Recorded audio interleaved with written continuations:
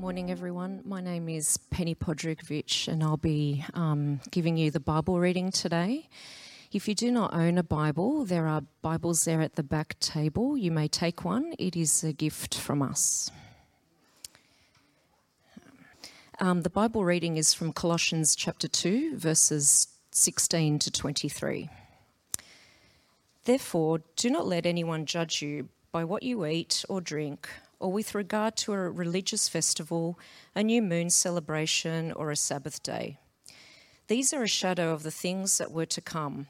The reality, however, is found in Christ. Do not let anyone who delights in false humility and the worship of angels disqualify you. Such a person also goes into great detail about what they have seen. They are puffed up with idle notions by their unspiritual mind. They have lost connection with the head, from whom the whole body, supported and held together by its ligaments and sinews, grows as God causes it to grow. Since you died with Christ to the elemental spiritual forces of this world, why, as though you still belonged to the world, do you submit to its rules? Do not handle, do not taste, do not touch. These rules, which have to do with things that are all destined to perish with use, are based on merely human commands and teachings. Such regulations indeed have an appearance of wisdom with their self-imposed worship, their false humility, and their harsh treatment of the body, but they lack any value in restraining sensual indulgence. Well, good morning, everyone, and welcome to Toongabbie Baptist Church. My name's James. I've got the joy of opening up God's Word this morning as we continue our series in the book of Colossians, where we're looking at being captivated by Jesus. So grab your Bibles, have it open there. I'm going to pray for us as we come to God's Word this morning. Let's pray. Heavenly Father, we pray that you will captivate our hearts, quieten our minds. Help us to see where we need to be rebuked and challenged.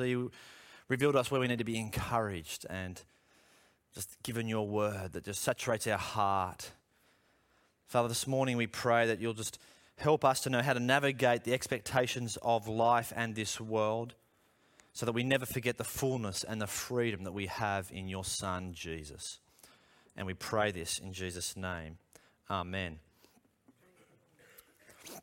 I think they are probably one of the most well-recognised couples in the world, especially in the 90s and especially in 2000. And it's David Beckham and Victoria Beckham. Now, they're quite famous. If you don't know them, go and Google them. But Victoria, she was a part of the girl band called the Spice Girls. And so for me as a teenage, I didn't listen to girl bands, but, I could probably sing most of the Spice Girls tunes to you today. But, she is someone who had wealth. She could sing. She had incredible talent.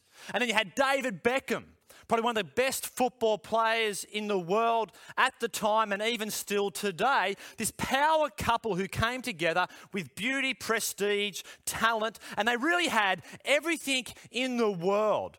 And so being me, recently there's a TV show on Netflix and I've been documenting their life where you get to hear about Victoria, you get to hear about David, and you just get this sense of their life and the expectations that they had. And it's just been really intriguing that the most powerful, one of the most recognisable couples who had so much talent, so much wealth, who had everything really that all of us would want, and yet the constant battle of the media and the world sort of placing expectations upon their life. Now, there's this one point where I got struck by this comment by David Beckham. He just got a job with Real Madrid in Spain. He went from Manchester United. He went here for, they paid to get him there because he's a really good soccer player. And you have this moment where one of the best soccer players in the world goes onto the field for the first time and he's petrified and he's nervous. And the interviewer said, well, why? And David said this, he says, in my mind, I was thinking, am I going to be good enough to play with these guys? Like, whoa, Like they've got him to come and play because he's so good. And yet the expectation was so overburdening that he felt like he wouldn't measure up, that he would say, am I good enough to play with these guys? You know, in a way, he's saying, I really didn't feel like I measured up. And you even see it with Victoria at times, that the pressure and the expectations. Now, I don't see too many David and Victoria Beckhams here today in the sense that the whole world and the media are on us with expectations. But do you have expectations? Do you feel like sometimes you just don't measure up? Are there times in life where you feel like you haven't met the demands of other people? You feel lost. You feel like the weight of the world is on you. Whether it's an external expectation, it's other people that are placing it upon you, or whether it's actually the internal battle that's going on where you think that you feel like, I just don't measure up. And it can be overburning, and you can feel the weight of that. But I do wonder whether sometimes, now that you're a Christian, do you ever feel like that in church life? Like you don't measure up? That weight or that burden as you look around. You feel like the expectations of other people around you are just, you think, am I really a Christian? Have I really got the fullness of Christ? Have I really got everything I need in him? Because I think today, actually, sometimes the biggest external expectations and internal can actually come from within us, from amongst us. And that's really what's happening in the book of Colossians. That's what's happening at this church. False teachers have sort of come in and they're offering things. In a way, they're saying you need to offer more to God so that he'll offer more to you. And so today we're going to be thinking about this idea of expectations, of trying to measure up. But yet actually what we're going to see is that we actually have freedom in Jesus. We're set free from that. Now you might be here today and you're not a Christian.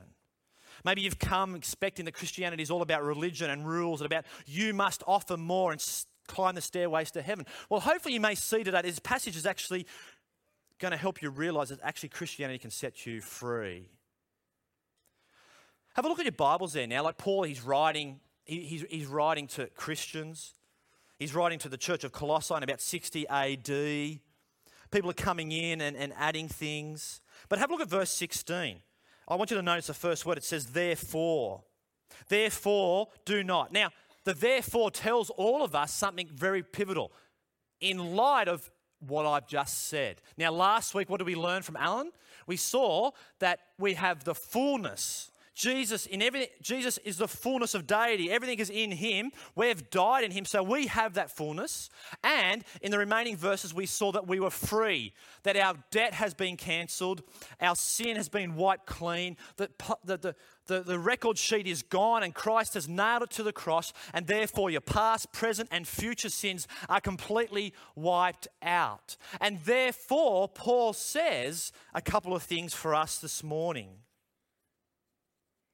Because in a way, these false teachers that are sort of coming in and infiltrating, they're getting among the people, are in a way saying, yes, you've received Jesus, but you must now do this. How will you grow and become more? Here is some things more that you must do.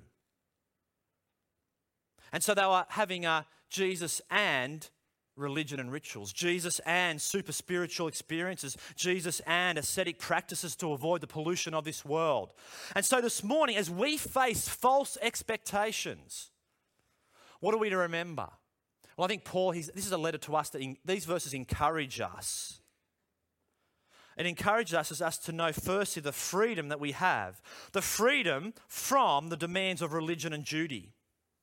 In light of the fullness of Christ, in light of the freedom we have in Christ, don't let anyone judge you by religion and rituals. You're free from the demands of religion. Now grab your Bibles there and look at verse 16.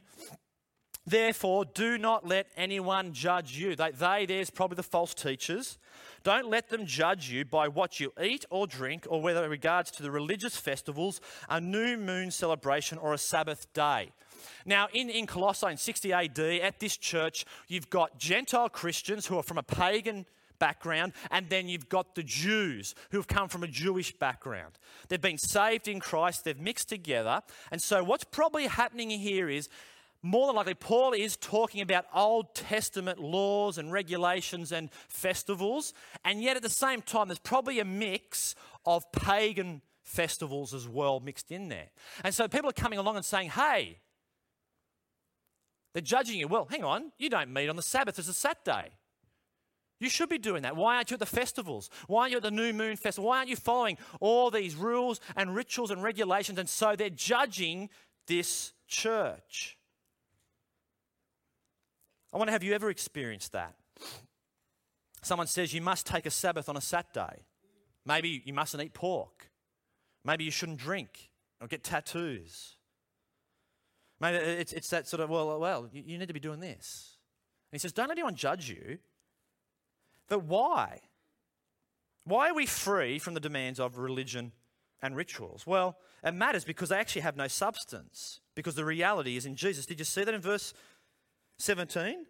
These are a shadow of the things that were to come. The reality, however, is found in Christ Jesus. It's in Jesus. They're only a shadow. They're not the real substance. And yet you're wanting to go back to something that has no substance, to go from someone who has full substance. It's crazy. I reckon there's a sense of humour here by Paul in this couple of verses. Now, it was magpie season. I don't know whether you worry about magpies, but magpies are one of those fetchy animals that get me a little bit on edge, especially when I'm running, because, magpies, that magpie season, they get a bit aggressive and they start to attack you from behind. And so there on Harold Road, on the corner of Harold Road and Prospect Highway, it's a spot where I run and I come home, and I reckon it's Magpie Corner. There's just there's magpies everywhere, and they swoop you, and woo, woo, you hear that flap, and it's like, I just really get nervous of that. But at the time I go running, I run at a certain time of day generally, and so when I'm running back home, I have the sun sort of behind me, and so I have this shadow, and because I'm really tall, guess what? My shadow's really long, and I run along, and I sort of chase my shadow. You can watch it, and you're running along, and you're enjoying this, and you watch it, but the shadow's not me, right? It's got no substance. But then because of the speed, there's the shadows that direction, guess what I see all of a sudden? You see the magpie coming in with the shadow and it's flapping its legs. And what do I do in that moment? Do I keep looking at the shadow? No. Like, I'll tell you what I do. I'm like this. I'm behind, because I can see the shadow tells me of the substance. And see, what Paul's saying here is all these things, they're shadows that pointed to the real substance. Don't let them judge you by things that were shadows that pointed to something greater. It's like Hebrews chapter 10. The law is only a shadow of the good things that are coming, not the realities themselves. And so here it's Jesus, and they're actually taking you away from the real substance.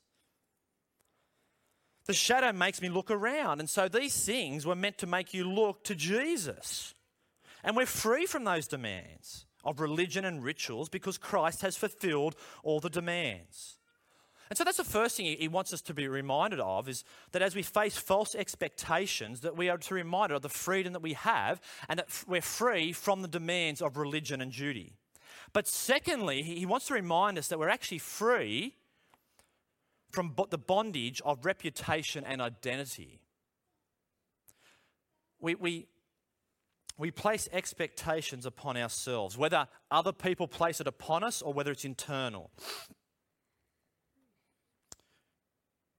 Bondage to identity and reputation will end up drowning and overwhelming us. To have this identity or reputation that we're seeking to climb and to find and to have all the time. Maybe right now you want to have a reputation, or maybe at the core of your identity is that you want to have a spouse. You want to have a husband or a wife. And so it ends up crushing you because after relationship, you are crushed by the demands of it, and it breaks, and you haven't got what you wanted. Or that identity, maybe you have that identity of you want to be the perfect parent. And so being the perfect parent means that you'll have the school lunch is packed every day. They'll have fresh clothes every day. You'll attend every single one of your child's events at school, and the list goes on. And people around you know that you're the super mum or the super dad, and they're like, wow. And so your identity's in that. And so one day you mess up and you miss your child's concert, or you miss your child's graduation, and it just shatters you. You feel so overwhelmed by it. Now, the other parents around you are like, oh, they missed, but it's not a big deal. Like this, and you have that identity tied up and that reputation, and so you're so strung to that. Or maybe it's that reputation you want to have of being the wise person that everyone comes to. You're always there to help. You're always willing to help where it's needed, and you'll do whatever you can, and you do it. And people come to you for wisdom and advice and everything in between, and then you just stuff up. And the guilt and the shame is just upon you, that it just overwhelms you by the expectations of this reputation and identity that you're seeking. See, expectations, they drown you. They leave you feeling overwhelmed. And we live in a world that's consumed by always needing to prove oneself. A world where the underlying nature is that we need to look good.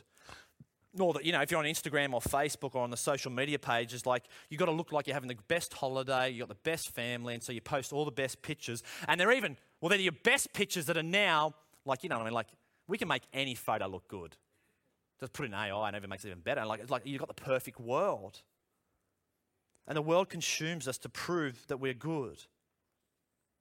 And there's this reputation and identity that the world wants us to live up to all the time. But see, Christ actually frees us from that. But see, even here in the church, these false teachers had a reputation to live up to. Not only are they boasting about their religion and rituals, they're also got a reputation, I think, for boasting in their super spiritual experiences. Their identity comes from having these experiences that no one else is having. And Paul says in verse 18, he just says, don't let them disqualify you. The word disqualify just basically means you don't measure up. Don't let them disqualify you. See, disqualify basically implies that you're missing out. Have a look at verse 18. Don't let anyone disqualify you because you haven't had these super spiritual experiences. Verse 18, do not let anyone who delights in false humility and the worship of angels disqualify you. False humility, it's not real humility, it's prideful humility. It's depriving yourself of things for your own ego and to make yourself look like you're humble before everyone else. It looks like humility, but it leaves you feeling empty and not measuring up. It wasn't here. It was years ago. I went to another denomination, another church, and I was just there for the induction of a minister. And I vividly remember this, that I was talking to the person beforehand. I met them a week before because I moved to the town, and you always go to different things. And I remember talking to him, and it was just a bit like me. Well, not exactly like me. It hasn't got the accent anymore, but he was just everyday Joe Blow. And I thought, and we talked and chatted, and he was just like me. I thought, this is nice. Then I went to the induction service, and there was this switch that flipped. His tone of voice changed. He started to have a deeper voice. He started to do things with his body language. He started to wear certain clothes and do certain things in a way that sort of says, I'm here to lead you. And I think that's a bit of false humility. Because see, false humility, there's false and there's real. False humility leaves you, now if you're on the other side of it, it leaves you feeling like you don't measure up. It leaves you feeling like you've got to do more. But real humility leaves you delighting in Jesus. They've pointed you to Jesus. Not making you feel like, oh boy, But not only is there false humility, like there's this experience, there's this idea of experiential, because there's a worship of angels. What is that? It's not exactly sure. Like, are they saying that they're in the realms worshipping with angels, or are they worshipping angels, or are they worshipping like the angels? It doesn't really matter. It's just that they're saying we're super spiritual because we worship like this. And then they go on and go, But such a person also goes into great details about what they have seen, or visions, or dreams. There's another way you could put it. And it puffs them up with idle notions by their unspiritual mind. We've had these special dreams. Why haven't you? See, their identity comes from these kinds of things. They're allowing those things to puff up their minds. See, puff up, it's like, a balloon. You blow the balloon up and your ego expands. And they're boasting about this reputation that they have. You need to be more like us. And the reason that they're doing it, it's not because they're actually super spiritual. It's because it's their fleshly desires, their unspiritual mind. They start with Jesus, but then it's Jesus and. You've got to grow. To become more like Jesus, you need more of this. And if you don't, well, maybe you're not growing. But Paul says, don't let them disqualify you. If you have faith in Christ, you have all that you need. And there's a warning, right? Now, there's a warning to that kind of teaching, but at the same time, that's just an encouragement as well in verse 19. Right? Sometimes we sit and we think they're the ones who are connected most to Jesus. And verse 19 says, well, they've lost connection with the head, from whom the whole body, supported and held together by its ligaments and sinews, grows as God calls it to grow. So the point here is what's happening is these false teachers saying, to grow, right, you need to have this. That to be a better Christian, to grow and to be more like Christ, you've got to have this to grow.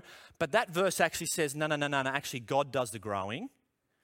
And these false teachers have actually disconnected from Jesus in that approach, and they're actually removing themselves from the community of God's believers, the church. And yet that expectation can be full on us that we feel like, oh man, I don't measure up.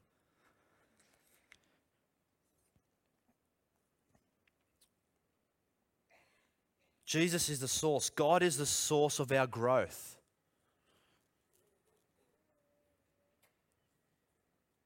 The ones who make you feel like they are super spiritually connected because they've had an experience that you haven't had are the ones who may have actually lost connection. We're freed. Our reputation and identity is not tied up in those things. It's tied up in Jesus.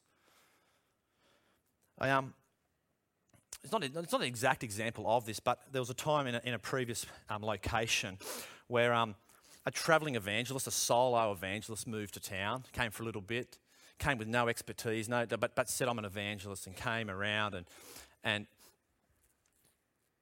what I started to find out about this travelling evangelist was he was going around telling people that Jesus isn't enough. He said, oh, no, okay, you've received it, but have you received this? Have you seen this? And before long, I started to realise that he was actually a false teacher. I remember one Sunday after church, he came up to me and he said, James, have you experienced this? I said, no. And he says, well, that's a problem. Oh. Are you sure? He said, no, you should experience this. If you haven't experienced that, then how could you call yourself a Christian? So, okay. Next thing he said to me was, he said, you see that girl that's disabled there who's in a wheelchair? The reason she's not healed is because you don't have faith. And then he went to me and pointed at everyone in the church building and said, the reason this girl hasn't been healed is because of this church. I thought, whoa. See, in that moment, he said, you don't measure up. Subtly he's saying, you say you have Jesus, but no, you need to be like me in this moment. He was putting a super spiritual, he was in these super spiritual experiences that said, if you haven't had it, then how can you call yourself a Christian? And he left people feeling inadequate, not measuring up. And even though I knew he was a false teacher in that moment, because Colossians tells me and other parts of the Bible tell me that, I still felt like, I wonder if I am missing out.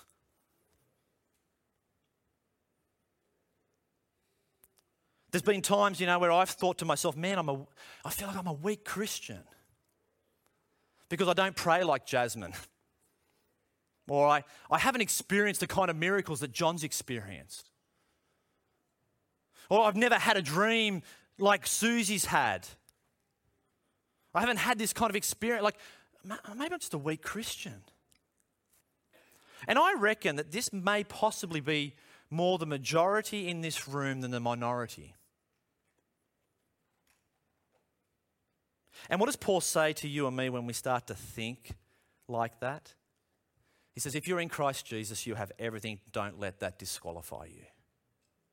Your identity isn't tied up in those things. Your reputation isn't tied up in that. It's tied up in the fullness and the freedom that you have in Jesus Christ. In the incarnate God who came, who died in our place, who was raised from the grave, who's given us his Spirit.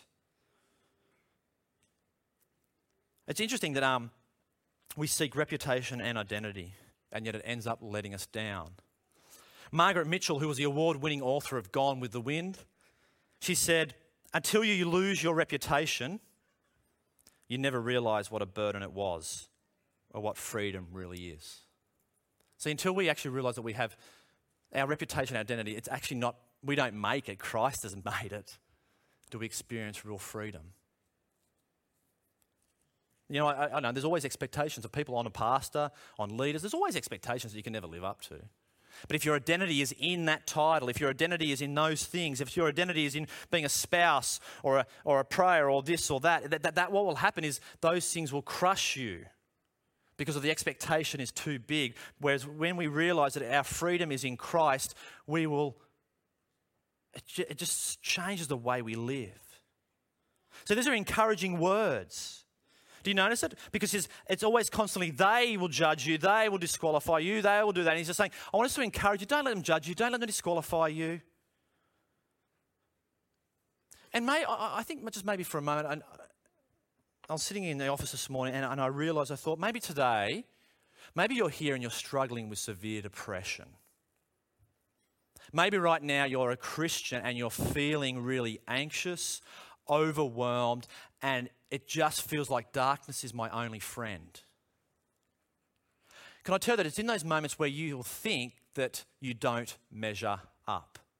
It'll be in those moments where you'll think, I come to church today and I can't even sing, I can't even raise my hands. Does that mean I'm a lesser Christian?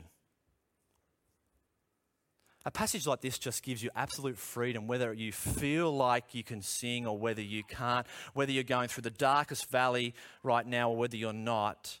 Your identity and your reputation is not based upon how you're feeling. You're free. Jesus went through the darkest valley, the one who's given us life. Which really leads us to the third thing.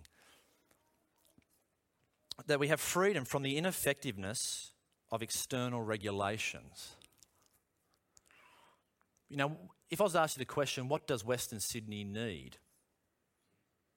Yeah. Because sometimes I think we think what Western Sydney needs is more policies that align with Christianity. That we need more rules and regulations that will hamp everything in and make our country better. But rules and regulations never solve the problem of human living. They never solve the heart problem, because the problem is far much deeper. Our hearts are so self-absorbed with us that we seek to live our self-indulgent lives separate from God who made us. See, we're in Western Sydney, we're multicultural, and in a way the world's got sort of two main, I suppose, thoughts and expressions. And so you've got the Eastern worldview and you've got the Western worldview, right? So some of you may have come from an Eastern country, some of you may have come from a Western country. And so we're actually got a mix in Australia of that. Now, the Eastern, I'm not going to put everything in a box, but your Eastern mindset will be more mystical and spiritual and more about, like you've got to clear your mind of these things. You need to do spiritual things. There's reincarnation. There's all these things that you must do for the spiritual, mystical experience. But then you've got the Western mindset, which is a little bit more, it's more rigid, right? It's religion, rules, regulations, and, we must do these things this way and that. Now, don't put that fully in those boxes. But what can happen is that we as Christians can take a little bit of both. And it dives into our life. You know, on Tuesdays we have Slushy Tuesday, where we go to 7-Eleven, and I think you buy them for $1 with a card or $1.50, and I buy the boys these slushies. Now at 7-Eleven, like, you got 4 flavours, if all the 4 machines are working, that is, right? So you got cola, you got strawberry, you got the no sugar for those who don't want sugar, and it doesn't taste that. And then you got the funky flavour, right? The one that's got, like, you know, it's lemon squeeze one week, or it's sour worms the next. You know, like, it's whatever you want. And so my boys, guess what they do? They take a mix of everything. I think that's going to be the answer. And I think sometimes we can take a mix of things that seem wise to think that's going to change our heart. That's what the monastics did back in the 3rd, 4th century. They thought that if they separated themselves from the world and the pollution of the world, and they just ate certain food, got up at 3 a.m., did this, did that, you know, and they had a whole bunch of rules, that they thought that would overcome the sin, the nature of the sinful flesh.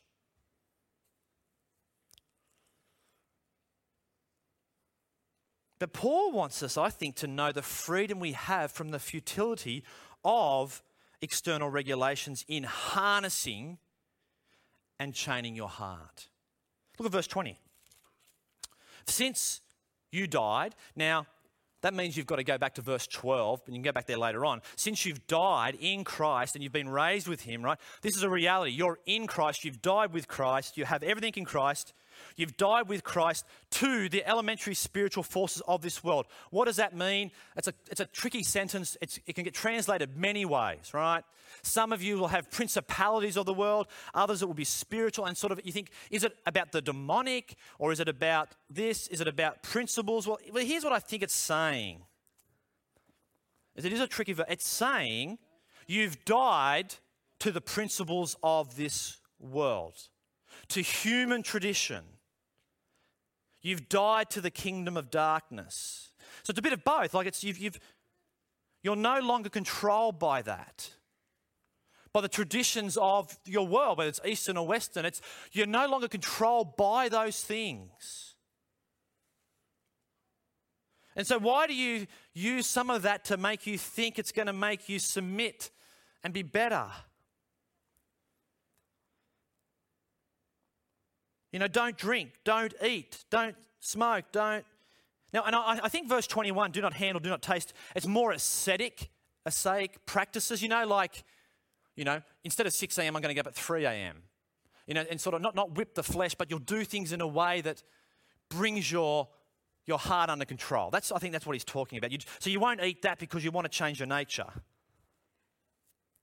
But the problem is, right, Paul says they're actually very super attractive things, and they have wisdom of the world, but yet they're just going to perish. There's humor there. You think this is going to transform your whole life, and yet they're things that are going to perish, but Jesus doesn't.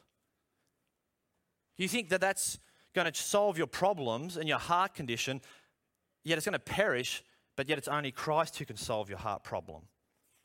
They're super wise, verse 23. And these rules, they make you feel inadequate and not measuring up. Get up at 3 a.m. instead of 6 a.m. so you can pray extra hard.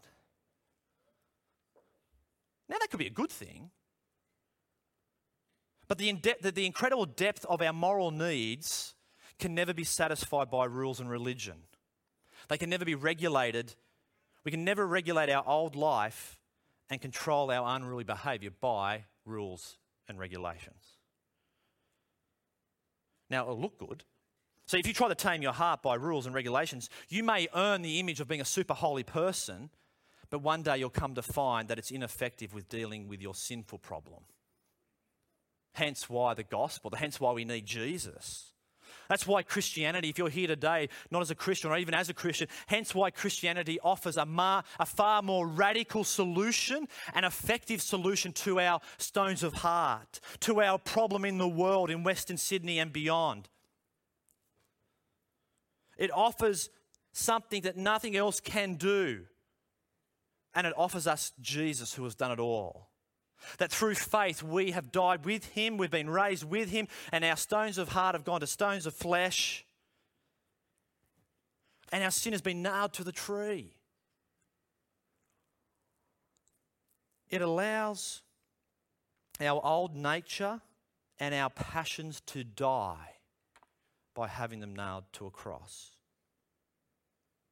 So the only thing that will bring moral growth and a change of heart is being in Christ, being centered in Christ, having your eyes fixed on Christ. That's what the book of Colossians, it keeps reminding us, just keep your eyes fixed on the one who has the fullness of all things. Because see, if Christ has attained it all, how can you attain more? That expression, follow your heart. It's a pretty dangerous expression because it means you just follow it wherever you want to follow it. Now, at first, follow your heart, follow your desires, follow your dreams. It sounds really good to begin with. It feels like it's going to free you. But in the end, as you follow your heart, you'll end up finding that you've weighed yourself down with those expectations of the freedom that you could bring because you feel like you're free. It'll end up making you feel more overwhelmed and anxious and worried.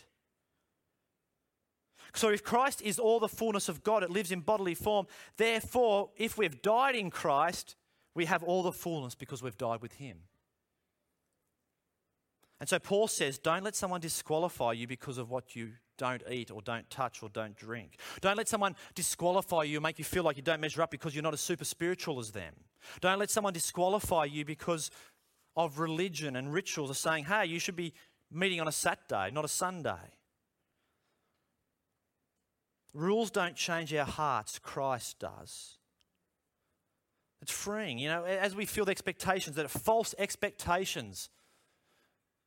We remember three things. We're freed from the demands of religion, we're freed from the bondage of reputation and identity, and we're freed from the ineffectiveness of external regulations and practices that will bring us into check. Now, I know some of you will use the word but. We'll get to that in a moment. But I can picture today, some of you teenagers, you'll get home and Mum will say to Jasmine, hey Jazz, can you empty the dishwasher and put all the dirty dishes in? And Jasmine will say to Mum, Pastor James said I'm free from all regulations and rules. Right, you get that, and then young Petey, he has saxophone on Monday, drums on a Tuesday, has maths tutoring on a Wednesday, and then he has history lessons on the Thursday, and then he got sport on the Friday, and got to come to church on a Sunday, and he says to Mum, I'm free from going to any of that because Pastor James said I'm free from rituals and rules. And then you got your little Jimmy, he's 14, goes to get the car keys. Where are you off to, Jimmy? Oh, Pastor said I'm free, so I can drive. Don't worry about the government. That's not what Paul's really talking about, is he? You know what I mean? Like, it's not freedom to just go, it's stuff the government, I'll just live my way. That's not what Paul's talking about. He's not talking about the freedom just to go, hey, these rules and regulations are free. No. He's saying you're free from thinking that the rules and regulations will change your heart. Okay? That's what he's saying. So it is actually very wise. So here we go. It is wise to have some boundaries in life, right? If you're addicted to alcohol or you have that addictive tendency, it's okay to have rules that say, I'm not going to go here or there, or I'm going to not have it in the house. They're good things, right? That's wonderful things to put in place. But it won't change your heart. It's the same if someone struggles with addiction with porn, or sadly maybe it's been child porn. It's okay to have boundaries in place to protect and to do those things. But remember, those things doesn't change your heart. God does. So that there is good things for us to have boundaries and rules. And so on that, some of you today, you've gone, I go, Jesus plus nothing equals everything, and your first response will be, James, but. If that's you here today, can I just encourage you to drop the but and to sit and to sit and to sit that Jesus plus nothing equals everything. If you're here today and you come to me and go, I'm free, I'm just going to do whatever I want, well, you better jump to next week's passage today, because next week's going to help us know how do we then live godly lives in light of this gospel freedom that we have. So can I encourage you today to do that?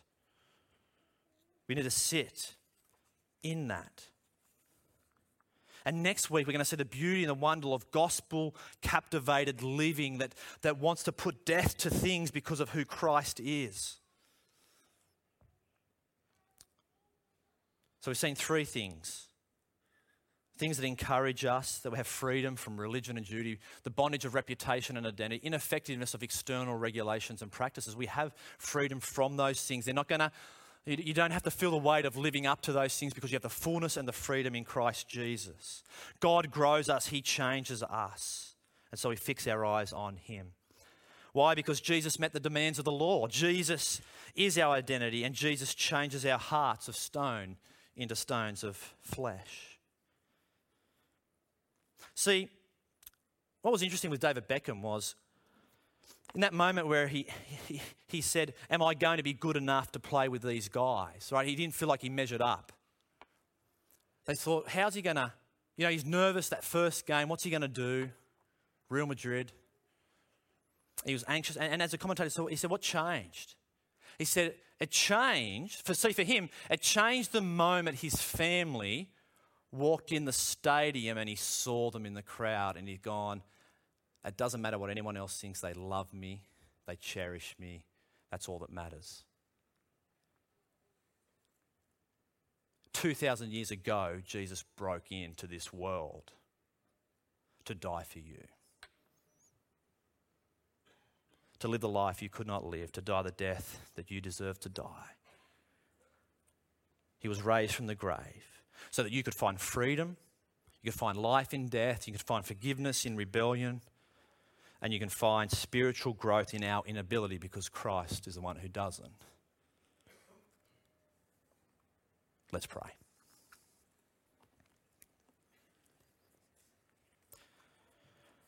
Father, we give you thanks that we don't have to let people disqualify us or judge us or to say to us that we do not measure up because of some man-made rules. But Father, we thank you that the fullness of Christ and the freedom that Christ has gained us through the cross is ours through faith. So Father, help us to live in that truth, we pray this week. Amen.